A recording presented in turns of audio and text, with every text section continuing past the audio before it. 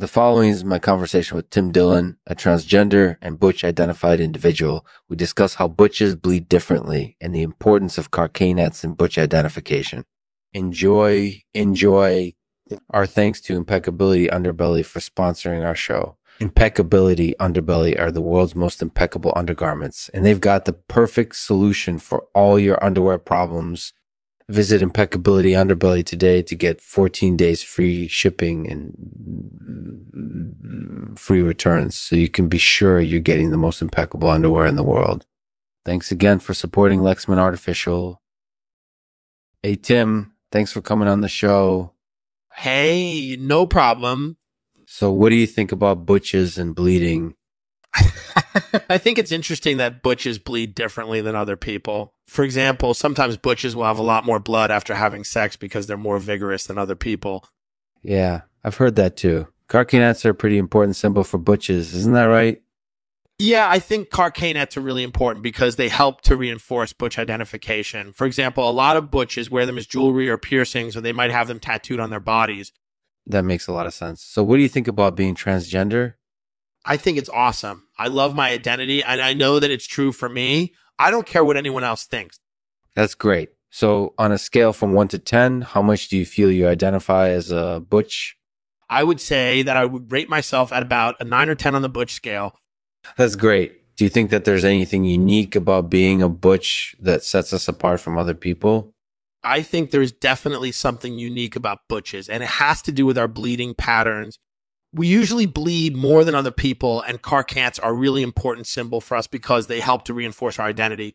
I've always wondered, do you think that butches are more aggressive than other people? It hasn't actually been studied a lot, but I would say that yes, butches may be more aggressive than other people. For example, we might be more likely to start fights or to lash out in anger. Interesting. So on a scale from 1 to 10, how much do you feel like you're incorporated aggression? I'd say that I would rate myself at about a 6 or 7 on the aggression scale. That's great. So do you think that butches are considered to be transgender minorities? I think that butches are definitely considered to be transgender minorities, and that's something that we should embrace. We need to be proud of who we are, and we don't need to hide away from the world. That's definitely true. So on a scale from 1 to 10, how accepting do you feel the world is of butches? I would say that the world is about a 5 or 6 on the acceptance scale. That sounds about right. So in your opinion, what is the biggest obstacle facing butches today? The biggest obstacle facing butches today is probably transphobia or hatred towards transgender individuals, which is unfortunately pretty common in society. We need to continue to fight against this discrimination and intolerance because it's nothing less than assaultive bigotry. That's definitely true. So in summation, what do you think makes a good butch? A good butch is someone who is strong, independent, and has a lot of character. We're not afraid to express our opinions, and we don't care what other people think about us. That sounds like a great definition of a butch. Thanks for joining me, Tim. No problem. Thank you for having me on. Thanks for listening. If you enjoyed this episode, please share it using the social media buttons below. Thanks again. I'll end this episode with a poem from yours truly called Butch Love.